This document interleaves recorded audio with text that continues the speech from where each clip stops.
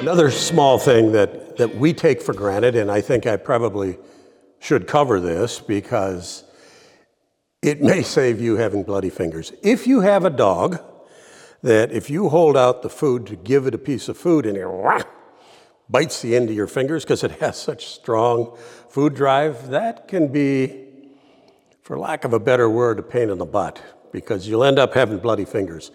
For those people, there are ways to handle food delivery, and the easiest way is obviously when you have basically a solid muzzle like we have here, you can take it and drop the food reward in it and your hands are pretty well protected.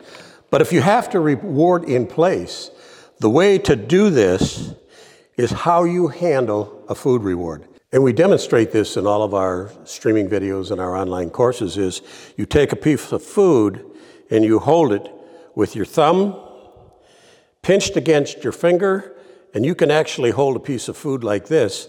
And when the dog comes up to get the piece of food, you can move your thumb.